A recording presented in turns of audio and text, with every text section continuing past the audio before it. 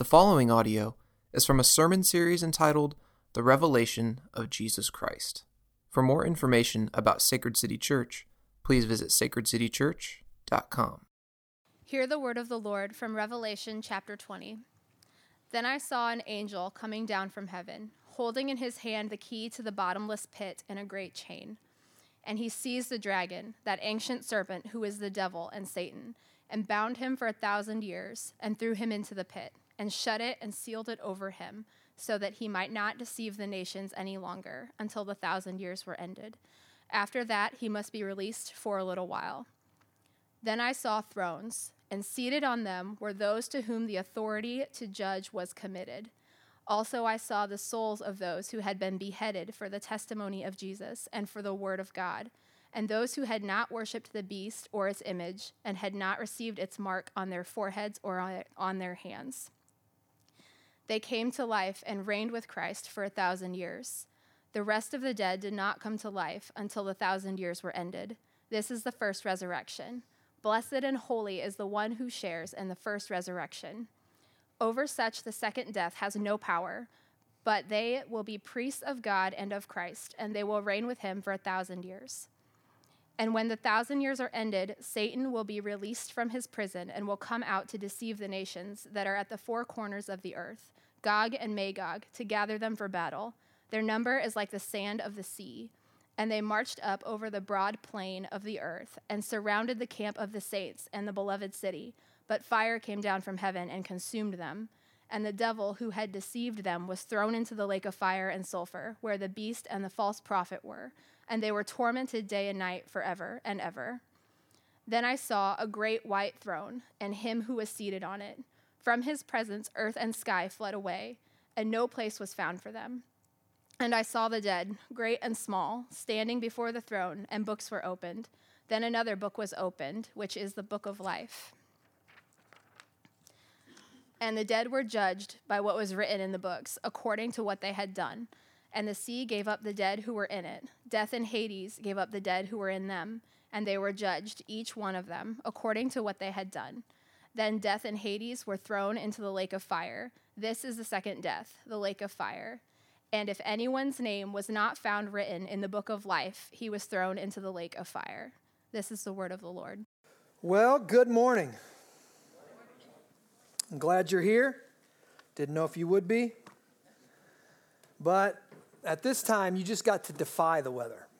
You just got to defy it, right? Well, welcome to Sacred City Church. My name is Justin. I'm one of the pastors here. It's my joy to open up the Word of God and preach to you this morning. If you are just joining us, we are about 15 weeks deep into our study of the book of Revelation. The book of Revelation is one of the most famous and yet least understood books in all the Bible, and all the world for that matter. We've only got a few weeks left, and you definitely should not miss any of the coming weeks. God has saved the best for last, and I can't wait to talk about the new heavens and the new earth. We're going to be seeing next week in chapter 21 that we get to enjoy with God for eternity. But before that happens, in chapter 21, we've still got some work to do today. And as you heard in our reading this morning, we've got several different scenes presented to our imaginations. We've got Satan being bound with a great chain for 1,000 years. We've got martyred Christians reigning with Jesus during this 1,000 years. And then at the end of those 1,000 years, we have Satan and his followers surrounding God's people with the intentions of destroying them. It's here that God deals his decisive blow with fire coming down from heaven and consuming them. And Satan, the beast, and the false prophet are all thrown into hell, the lake of fire and sulfur, to be tormented day and night forever and ever.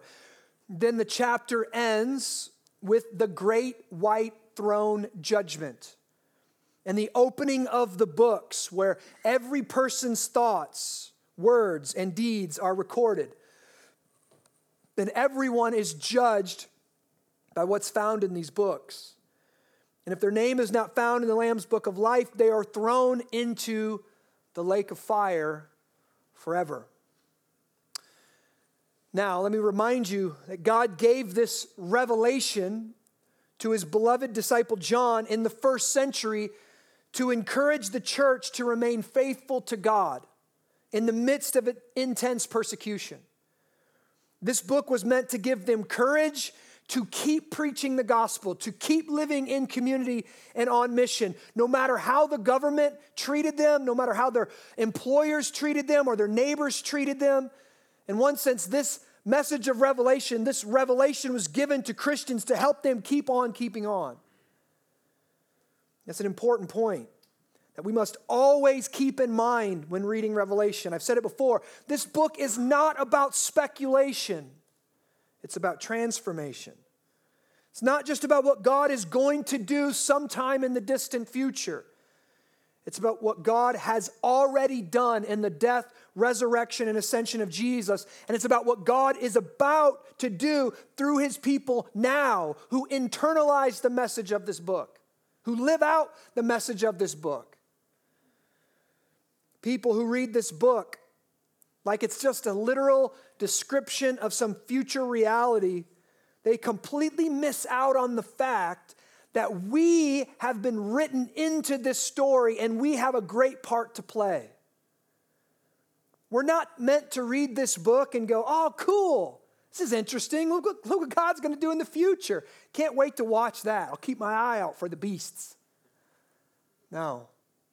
This book is meant to change the way you live. And if you read the book of Revelation and it doesn't change you, then you didn't understand it. This book is meant to fire you up. Now, I know it's going to be hard to fire you up this morning. It's snowy. There's about half of us here that are normally here. It's a whole lot easier to fire you up when there's a lot more people. All right? So I'm going to need some help. All right? I might need some help this morning. Or I'm just going to lecture. Do you want me to do that? I'll just lecture. All right? I don't want to do that. This book, when you read it and you understand it, and you internalize its message, it's meant to fill your normal everyday life with purpose and mission. You're to see your life as a missionary. I am a missionary to my culture. God's put me right where I am as a missionary. We are actors in this great drama of the renewal and the restoration of all things. That's our mission. That's what we're about. And we've got a lot of work to do. Even in our city today, 27th least city or least church city in the United States. That's the Quad Cities. Right? We have a lot of work to do in our city. From our text today, I see 4 characteristics of mission that we need to embrace, or 4 truths from our text that are meant to shape the way that we do mission and we live out as our identities as missionaries here in the Quad Cities. And those 4 things that we're going to see are 1, hope, 2, courage, 3, patience, and 4, compassion. That's where we're going this morning. Let me pray and jump right in. Father, we welcome your Holy Spirit here. First off, we just want to profess our faith in your word. No matter how fantastical it seems at times, no matter how out there, how science fiction it is, we believe it because we believe you, that you are the God who is there and you are the God who speaks and you've spoken to us through your word. And so help us believe it this morning. Help us understand it this morning. Help me faithfully teach it and preach it this morning. Father, would you think through my mind and speak through my vocal cords? I am a little tired and I need your help this morning. I pray all this in Jesus' name. Amen. You can open up your Bibles to Revelation chapter 20. I'm going to go ahead and read it. We're going to work our way through it this week. I think I can make it through it fast enough since it's only 15 verses. Chapter 20, verse 1, then I saw angel, this is the Apostle John seeing this, an angel coming down from heaven, holding in his hand the key to the bottomless pit and a great chain. And this angel seized the dragon, that ancient serpent, who is the devil and Satan, and bound him for 1,000 years, and threw him into the pit, and shut it and sealed it over him, so that he might not deceive the nations any longer until the 1,000 years were ended. And after that, he must be released for a little while. Now, these 3 verses are some of the most hotly debated in all the book of Revelation. It's called, oftentimes it's just labeled the millennium, the 1,000-year reign. It's an intense topic of debate in many churches and in many Bible colleges and seminaries. People love to huddle up and nerd out over this stuff, all right? Even denominations coming down and saying that they've got the definitive one way to interpret this, and anybody who doesn't agree with them, you can't be a member. Foolishness. But as I wrote, I'm not going to recapitulate everything, as I wrote in the introduction to the book of Revelation that we have at the bookstore, honestly, this matter doesn't really matter that much. It's a tertiary issue at best. Now, what's going on? What's the big deal? Here's the big deal. People argue and they differ over this concept right here. Is the 1,000 years literal?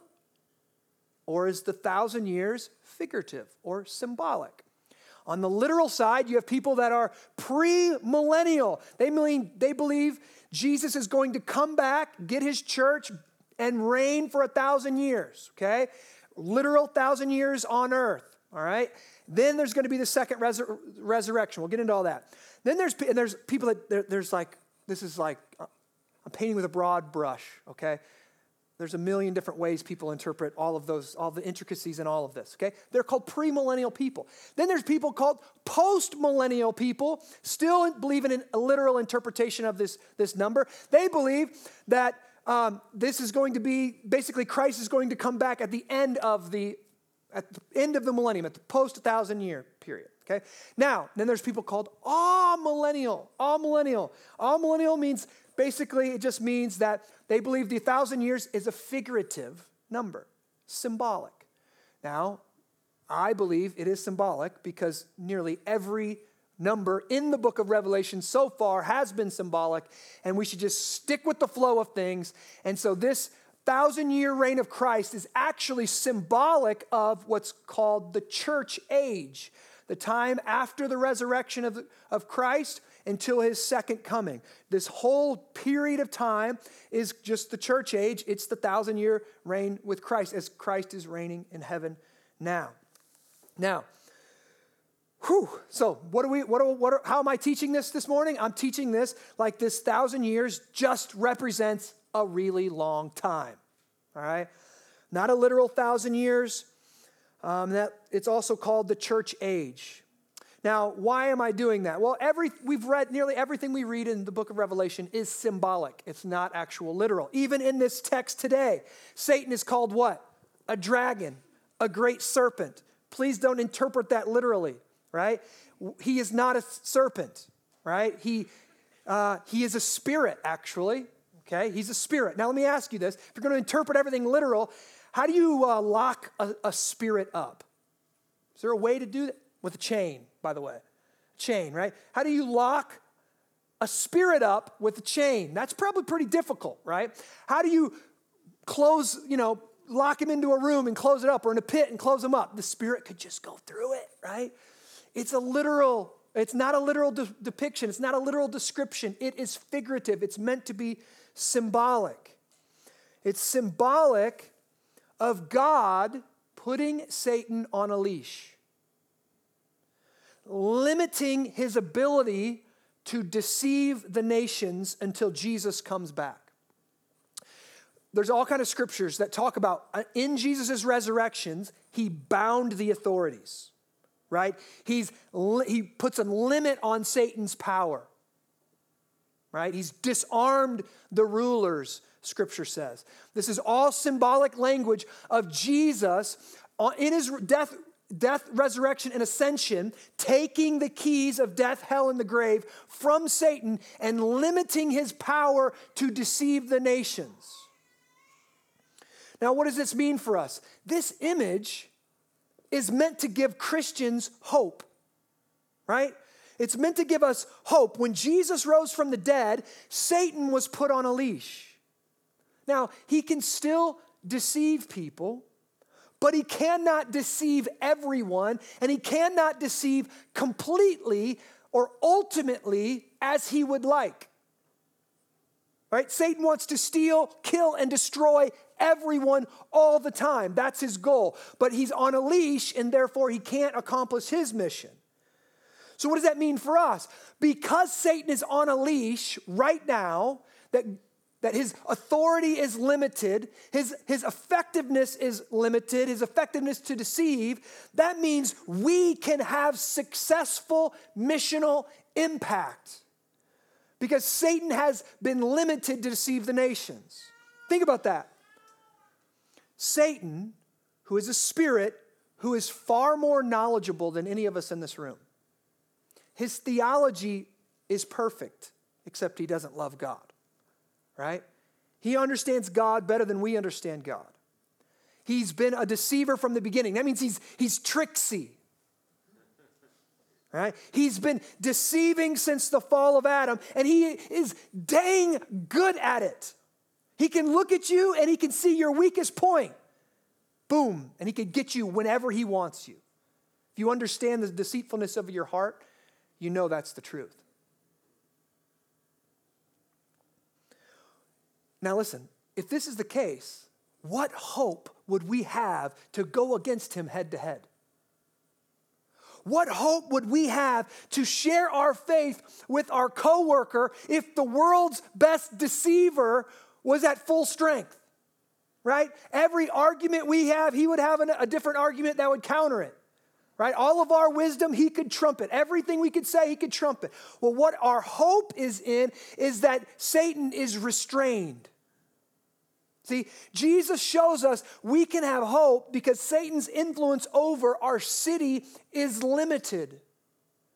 When we share the gospel or invite a friend to missional community or invite somebody to our gathering this morning, we can have confidence that our efforts, I'm going to still say, might be successful. Not a guarantee. Right? If the Lord wills, that person will come to faith. So the first thing we see is a reason for us to have missional hope, for us to go out with confidence and share the gospel of Jesus Christ. Satan is on a leash. He cannot deceive everyone ultimately all the time. Then we're going to go to verse 4. Then I saw thrones, and seated on them were those to whom the authority to judge was committed. Also I saw the souls of those who had been beheaded for the testimony of Jesus and for the word of God. And those who had not worshipped the beast or its image, and had not received its mark on their foreheads. Again, not a literal mark. This is obedience to the beast. This is rejecting the gospel and instead following their own way. That's what this means. They came to life and reigned with Christ for 1,000 years. The rest of the dead did not come to life until the 1,000 years were ended. This is the first resurrection. Blessed and holy is the one who shares in the first resurrection. Over such, the second death has no power, but they will be priests of God and of Christ and will reign with him for, again, 1,000 years. Okay, now what's interesting that you hear here, what we learn here, is for the Christian, there is one death and two resurrections. But for the unbeliever, there's two deaths and one resurrection. For the Christian, first, barring the Lord returns before we die, we will all die. When we die, we are resurrected into heaven. That's what this is depicting here. Christ is reigning right now during the church age. He's reigning in heaven. When a Christian dies on earth, their soul goes into heaven. In a sense, they are given new life. In a sense, they are resurrected. Theologians call this the intermediary state. It's not eternity. This isn't what it's going to be like forever. We have life, but in heaven, when we die in Christ and we get resurrected as spirits there, we have life, but we do not have a physical body. We will never die again. So we've died once. We will never die again, but we will, even in heaven, be resurrected again. We have a future resurrection. When you go to heaven, you got something to hope for. You got something to look forward to. You got a new body that's on its way. We're going to talk a little bit about that next week. Our souls then will get reunited with our recreated and totally restored physical body. So in our second resurrection, it will be us 2.0. And that happens when Christ returns.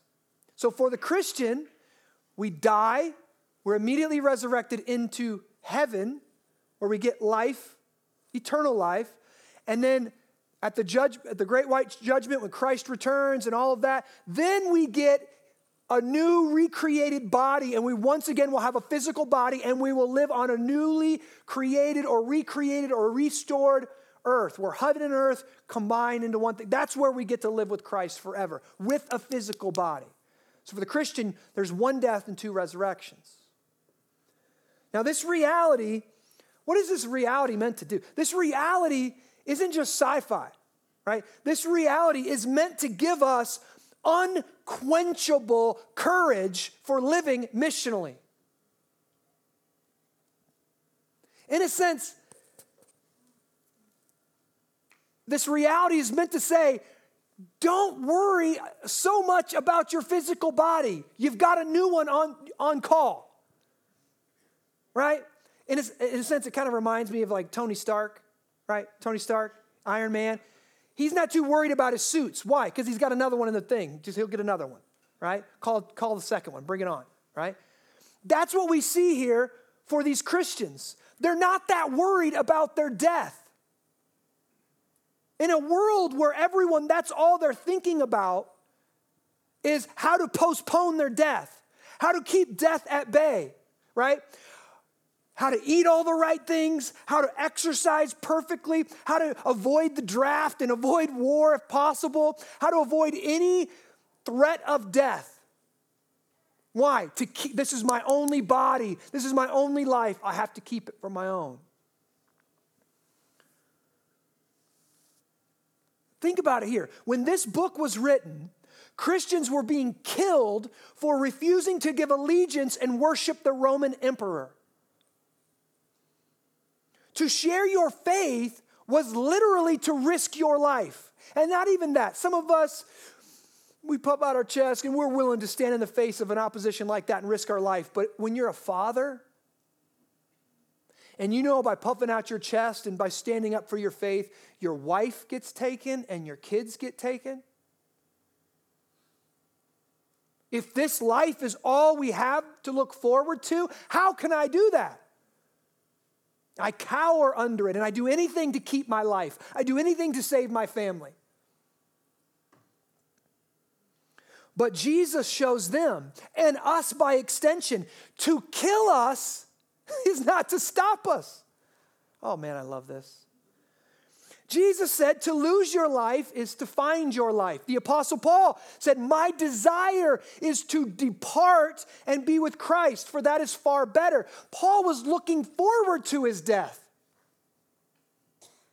Listen, when the believer dies, they go to be with the Lord to never die again and to wait on the second resurrection. That truth gives the Christian unquenchable courage, listen, to risk reputation, comfort, our accumulated wealth, for the sake of the gospel now. The Christian has to live with the picture of our future resurrection, the picture of our future body. We have to live with that in our mind so that we can live appropriately now. Or we will overvalue our stuff now. We'll be afraid to lose it.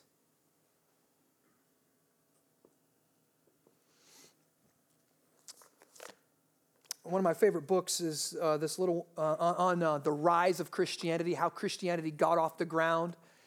And it's called The Rise of Christianity by Rodney Stark, who's a sociologist or was a sociologist at the University of Washington. And he is evaluating just the sociological, kind of the signals, the things that caused Christianity to get off the ground. And one of the things was during the Great Plagues, the way Christians responded to the plagues. Thousands upon thousands of their friends and family members were succumbing to the plagues. And this is a letter, he's quoting it in this book. This is a letter written around 260 AD by the bishop Dionysius. And this is what he says here. During the plagues, most of our brother Christians showed, I'm going to say most of them, I love that, showed unbounded love and loyalty, never sparing themselves and thinking only of one another. No, heedless of danger, they took charge of the sick, attending to their every need and ministering to them in Christ, and with them departed this life serenely happy, for they were infected by others with the disease, drawing on themselves the sickness of their neighbors, and cheerfully accepting their pains.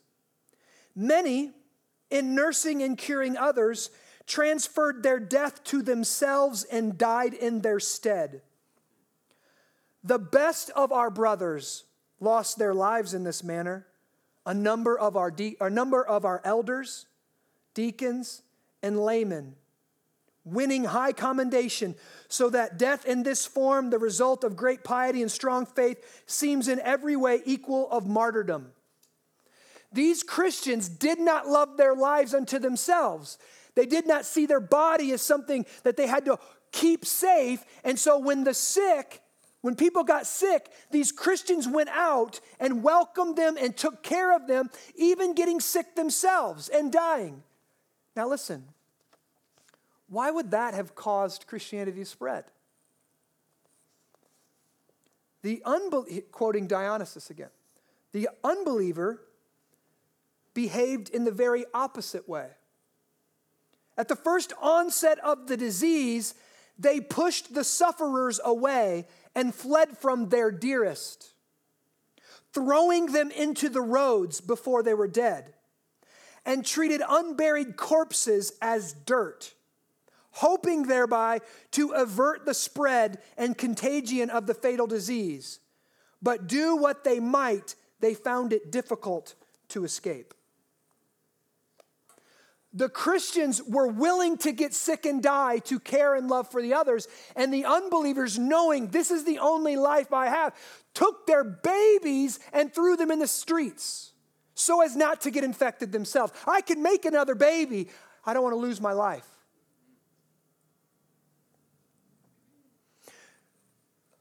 This comes from a gospel understanding of really what we're seeing in Revelation 20. When we die, you take our life, we go to reign with Christ in heaven now, right? It's better for us to actually go.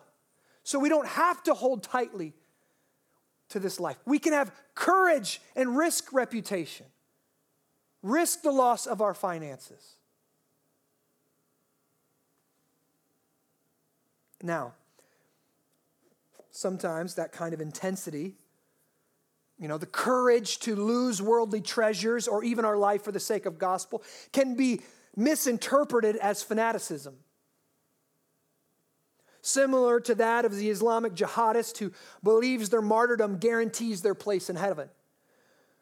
But the Christian is never justified to try to convert someone by the threat of violence. That's the way of Satan, not Jesus. For the Christian, the third thing we see for our mission here, so we saw hope in mission, we saw courage in mission, and now we see we have to have patience in mission. Look at verse 7. When the 1,000 years are ended, so when the church age is over, Satan will be released from his prison and will come out to deceive the nations that are at the four corners of the earth, Gog and Magog, to gather them for battle. Their number is like the sand of the sea. And they marched up over the broad plain of the earth and surrounded the camp of the saints and the beloved city. but fire came down from heaven and consumed them. And the devil who had deceived them was thrown into the lake of fire and sulfur, where the beast and the false prophet were, and they will be tormented day and night forever and ever. Now, St. Augustine puts this simply: Gog and Magog represents Satan and his followers. Gog and Magog Gog is a king from Ezekiel 38 and 39, and Magog is the kingdom that he ruled, and it's just basically symbolic of an ungodly king and an ungodly people, right? It's symbolic of Satan and all those who follow him, Satan and all those who take the mark of the beast, Satan and anyone who doesn't follow Jesus. And basically what happens at the end of time, what happens at this day, this battle of Armageddon, is that all the believers that are still on the earth, Satan and his army surround them.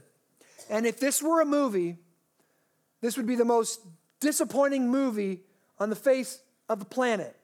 You would have an hour and a half of buildup of Satan scheming and planning and rounding up Christians and surrounding them. And you've got this great, maybe a walled city, and you've got this great battle, just like if you think of Lord of the Rings, you've got this great battle that's about to ensue, and there's going to be this onslaught, and who's going to win? I don't know. And right before the battle starts, God just rains down fire and wipes them all out. He's like, okay, now that we're done with that, right? See, in this third scene, we see Satan and his followers surround God's people. And I love it because God's people here are lovingly referred to as the saints and the beloved city. The beloved city, the people whom he loves. Satan and his people are hell-bent on destroying God's people, but we saw that Jesus had fire for eyes, and so when I read this, I kind of just envision Jesus just looking down from heaven. It takes a look from Jesus to just wipe out Satan and his followers. This is meant to give Christians who are experiencing persecution. We're not always successful in mission. We're tempted by doing mission by the ways of the world. This is meant to give Christians patience in mission. We're not to use violence to try to convert anyone. We're to wait and let God fight our battles. Then lastly, the last scene. Then I saw in verse 11, a great white throne, and him who was seated on it. From his presence, earth and sky fled away. In my mind, I picture the opposite. I don't even know what this would be. It's the opposite of a black hole. If a black hole is something that there's nothing there, but it's sucking everything into itself, this is the opposite of that. God himself, everything in creation is fleeing from him. No place was found for them. And I saw the dead, great and small. What does he mean, great and small? Most powerful men to ever rule, and the meekest child who never broke the womb.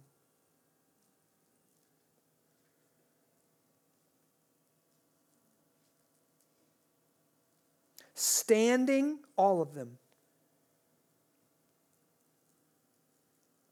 The only true democracy. All of them. Standing before the throne. And books were opened. Then another book was opened, which is the book of life. And the dead were judged by what was written in the books, according to what they had done. And even the sea gave up the dead who were in it. Death and Hades gave up the dead who were in them. And they were judged, each one of them, according to what they had done. Then death and Hades were thrown into the lake of fire. This is the second death, the lake of fire. This is the second death, the lake of fire. And if anyone's name was not found written in the book of life, he was thrown into the lake of fire. Now I know that you do not like this scene. Many of my friends have told me that they don't like a God on the throne judging. You might think that a God who sits on a throne and judges the world is just an archaic concept of God, primitive. I don't necessarily disagree with you on that. I just ask you, why is your modern concept of God any more real than the archaic concept? Be careful. Just because something is newer doesn't mean it's any more real or true or good. To think that our views are better than the ancient man's view is what C.S. Lewis famously called chronological snobbery. And secondly, when I look at your view and you say, I don't believe in a God who would judge people, I don't believe in a God who sits on a throne, I just really question your view. And I say, I don't think you actually have any problem with the reality of a throne or with the reality of judgment or even the books that's got people's deeds in it. I don't think you actually have a problem with that. The problem, if I could pinpoint your problem, the problem is with the roles that are assigned. See, in reality, God is on the throne, judging humanity with perfect wisdom, vision, and insight. He is holy and righteous, and everyone must conform to his ultimate standard of righteousness and goodness. And if they don't, they are judged by the throne, or by the judge on the great white, pure, perfect throne. See, I would push back against you and say, I don't think you have a problem with the throne or judgment. I think you have a problem with who is on the throne.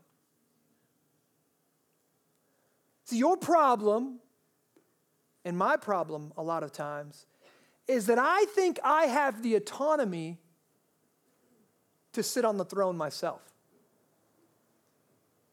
C.S. Lewis said, the ancient man approached God, or even the gods, as the accused person approaches his judge. For the modern man, the roles have been reversed. He is the judge, and God is in the dock. You say, I don't want a God that judges people, and yet you sit on your throne and judge people all the time. You have things you believe to be right and wrong, behaviors that are immoral and moral, and you claim to have a standard which you want and expect other people to conform to, right? Even if it's just, here's one that I've got, and I'm a hypocrite on. When you're in a parking lot, you're supposed to back out of your spot. You're not supposed to drive through the other spot, right? And every time someone drives through the other spot, I'm like, you idiot! Who do you think you are? And then sometimes I just when I'm by myself, I look around. I do the same thing. Right? See, you think people should be punished for breaking your standards. Everyone has standards. Everyone makes moral judgments. See? Therefore, you don't have a problem with judgment. You have a problem with who's doing the judging. You have a problem with who's on the throne. See, but when you are on the throne, it inevitably leads to arrogance and pride and tribalism. Everyone who doesn't view things like you or obey your rules, everyone else is stupid and incompetent. No one is as clever or wise or beautiful as you and your group. See, but here is why the great white throne judgment found in Christianity is so good. When the holy God is on the throne, it creates humility by necessity.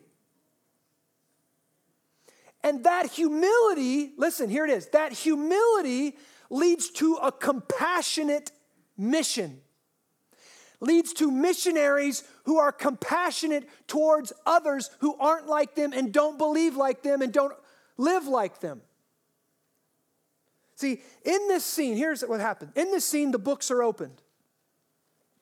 These books, now again, they're symbolic. I hope there might not be literal books in heaven, okay? These books are a symbolic depiction of God's knowledge. That God knows every thought, every intention, every motivation, every feeling, every action. God sees all, keeps track of all. And what does that tell us? All of us, we have failed Him. We have failed to be good 1,000,000 times over. And therefore, in the courtroom of God, before the great white throne judgment, we all stand equally condemned. We are all guilty under His righteous law. See, when you are judging, there's good people and bad people. When God is judging, there's bad people and God.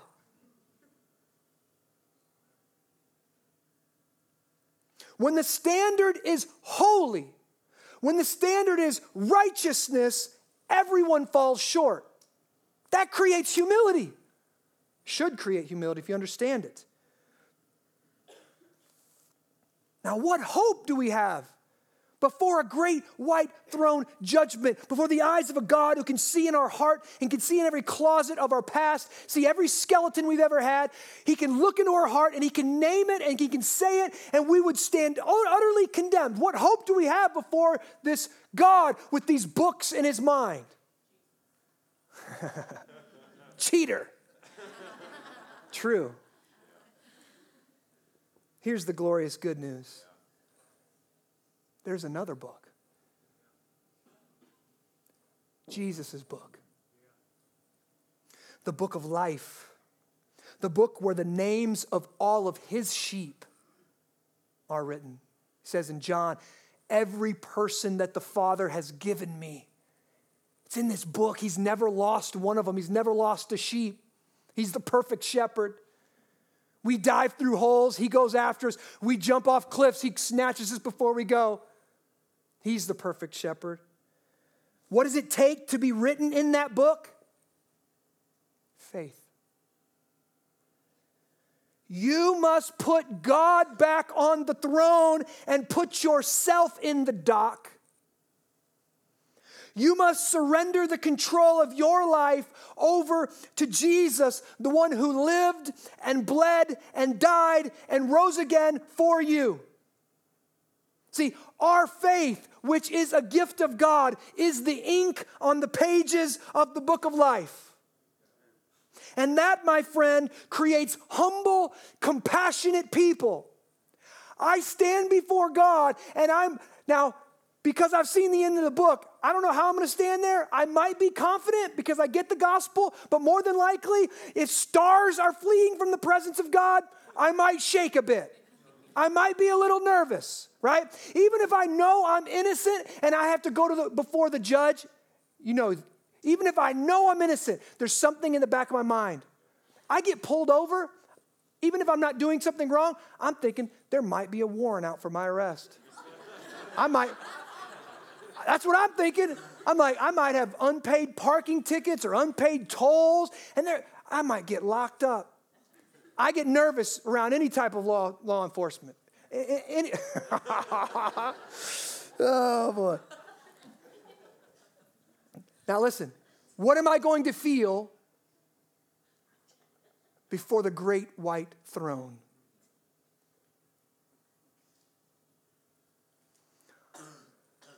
If I have confidence, my only confidence is in the Word of God and in the gospel itself. That I'm going to stand, listen, I'm going to stand before the throne. And He might, here's the deal, He might read my neighbor's sins out loud, who has never embraced Jesus Christ. And He said, depart from me, I never knew you. and to hell he goes. And it might be my turn and I get up there. And my neighbor might be a better person than me. If you got the list, maybe his list of sins are a lot shorter than mine and still says, depart from me. And yet I get there and he goes on and on and on and on and he lists my sin and I get nervous and I look behind me and oh yeah, I forgot about that one. And then he says, oh wait, but there's another book. And he opens up the book of life and he says, Justin Dean. And he looks at me and he says, well done, my good and faithful servant. Enter into the joy that's been prepared for you by your Father. Now, I want you to think of this. My neighbor might be a better person than me. Might have gave more money to charity. Might have been kinder and gentler and had less of a carbon footprint. But he hears, depart from me. Not because of anything he's done, but because he rejected the one hope for the world. He rejected Jesus Christ. Now, what does that do for the Christian? That creates compassion. That creates a desire to be compassionate for those who are outside of our community. That we want to compel them, embrace our Savior, know our Savior. We're no better than you are.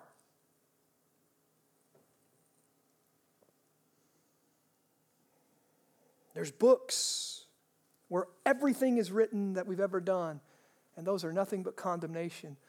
But there's a book of grace, there's a book of redemption, there's a book of life that your name could be written in. If you humble yourself, put God back on the throne and put yourself in the dock and say, Jesus, I'm guilty. I accept your perfect life in my place. I accept your sacrifice on the cross for my sin. For the Christian, I pray that this would move us to take the gospel to our neighbors, to our coworkers, that we can have hope, that when we share the gospel or we invite them to church, that God is working through us and he's restrained the devil and we might be successful, that we don't have to fear looking stupid because who cares, right? Who cares? 2.0, us is on the way, right? We can have courage to do that. We can also have patience. We don't have to force anything. And lastly, we can have compassion. And like Jesus over the Jews of his day, we can weep over those who don't know Christ yet. I pray that many in our city would hear the gospel this year because of compassionate missionaries in this building right now. It's just a glorious day. We get to see the gospel. First, we got to see the gospel displayed as he dropped snow from heaven and covered our sins, covered our ugliness, covered the slush and the nastiness, blanketed it with snow. It's a picture of the gospel. Then we got to see the gospel displayed in baptism, that we are dead with Christ and raised to new life, praise God. Then we get to hear the gospel, we get to sing the gospel, and now we get to eat the gospel. Come to the Lord's table this morning.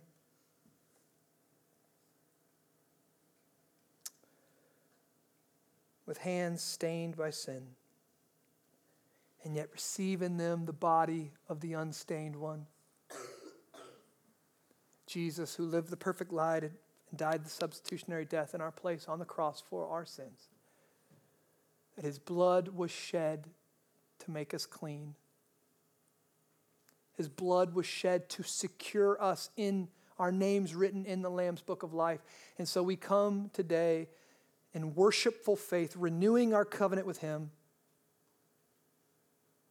eating the body of our Lord, drinking the blood of Christ, doing this until the day that he returns, proclaiming the Lord's death, proclaiming the gospel until he returns. Father, as we eat, would you convince us of our righteousness in you? Convince us that when we stand before the throne, Our hope is in Christ, and our hope is in our names being written in the Lamb's Book of Life. And would you send us out on mission with that message to those who don't yet know you? Pray all these things in Jesus' wonderful name. Amen.